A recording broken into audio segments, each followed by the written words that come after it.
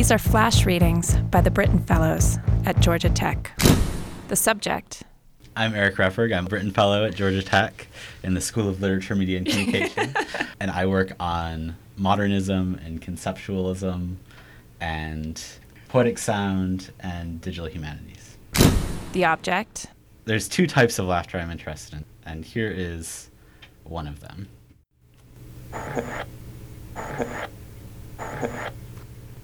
That's William Carlos Williams laughing at a reading at Harvard in December 1951. You can hear it better in context. He finishes his poem, and he's actually announcing that he's going to read it again. And I think you can actually hear him laughing a little bit better this time, even though it's the same sound, because of the context. Forgive me, they were delicious, so sweet and so cold. Let me read it again.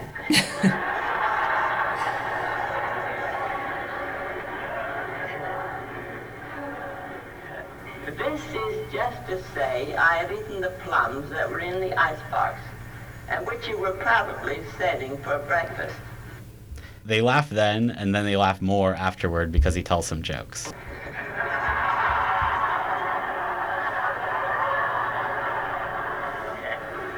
I think someone, I won't mention his name, The Secret of Dr. Williams.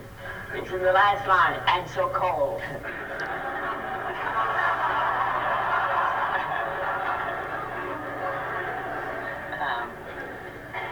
Well, The logic.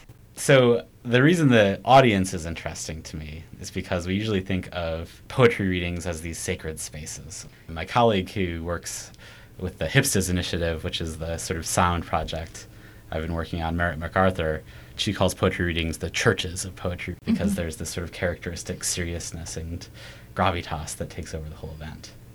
This reading in particular, and there's 5 different readings of This Is Just to Say in the archive, this reading in particular shows that not only is the audience not wholly serious about this now canonical poem, the poet's not entirely serious about it either. And there's some kind of interaction going on. They're communicating via laughter. The poet's laughter is authorizing their laughter. They sort of egg him on to start telling more and more jokes about the poem. Williams doesn't laugh in that blip is absent in the reading I'll play next. But also it's just a smaller audience. But then he does seem to try to get them to laugh by joking about psychoanalysis just like he does at Harvard, but nobody laughs. They were delicious, so sweet and so cold. I don't know what the Freudian implications are in that. It's a good thing to be able to read things that ordinarily you wouldn't read. So there, Williams laughs, but the audience is in a very serious mood. I have no idea how many people are there, but they're either talking amongst themselves or asking him some question, and they move on with the reading.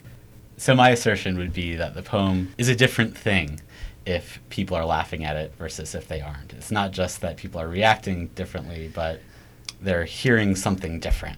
In Close Listening, Bernstein talks about the singularity of the poetry reading, that we used to think of poems as these things on the page that they might have these derivative versions, but really what was important was the poem on the page. But I think the differences between these two readings are so vast to me that they become ontologically different. The project.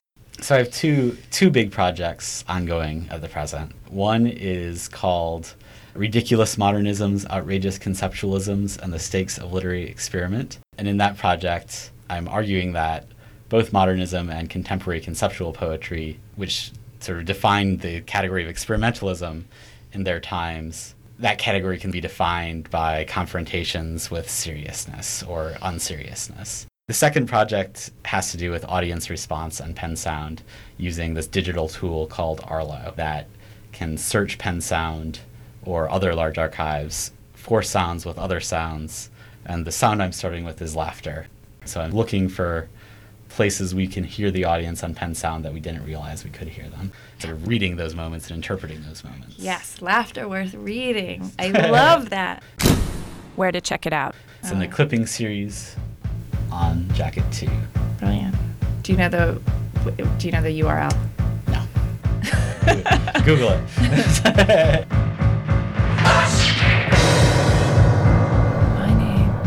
My name is Laura Neef. My name is Laura Neef. Thanks for listening. My name is my name.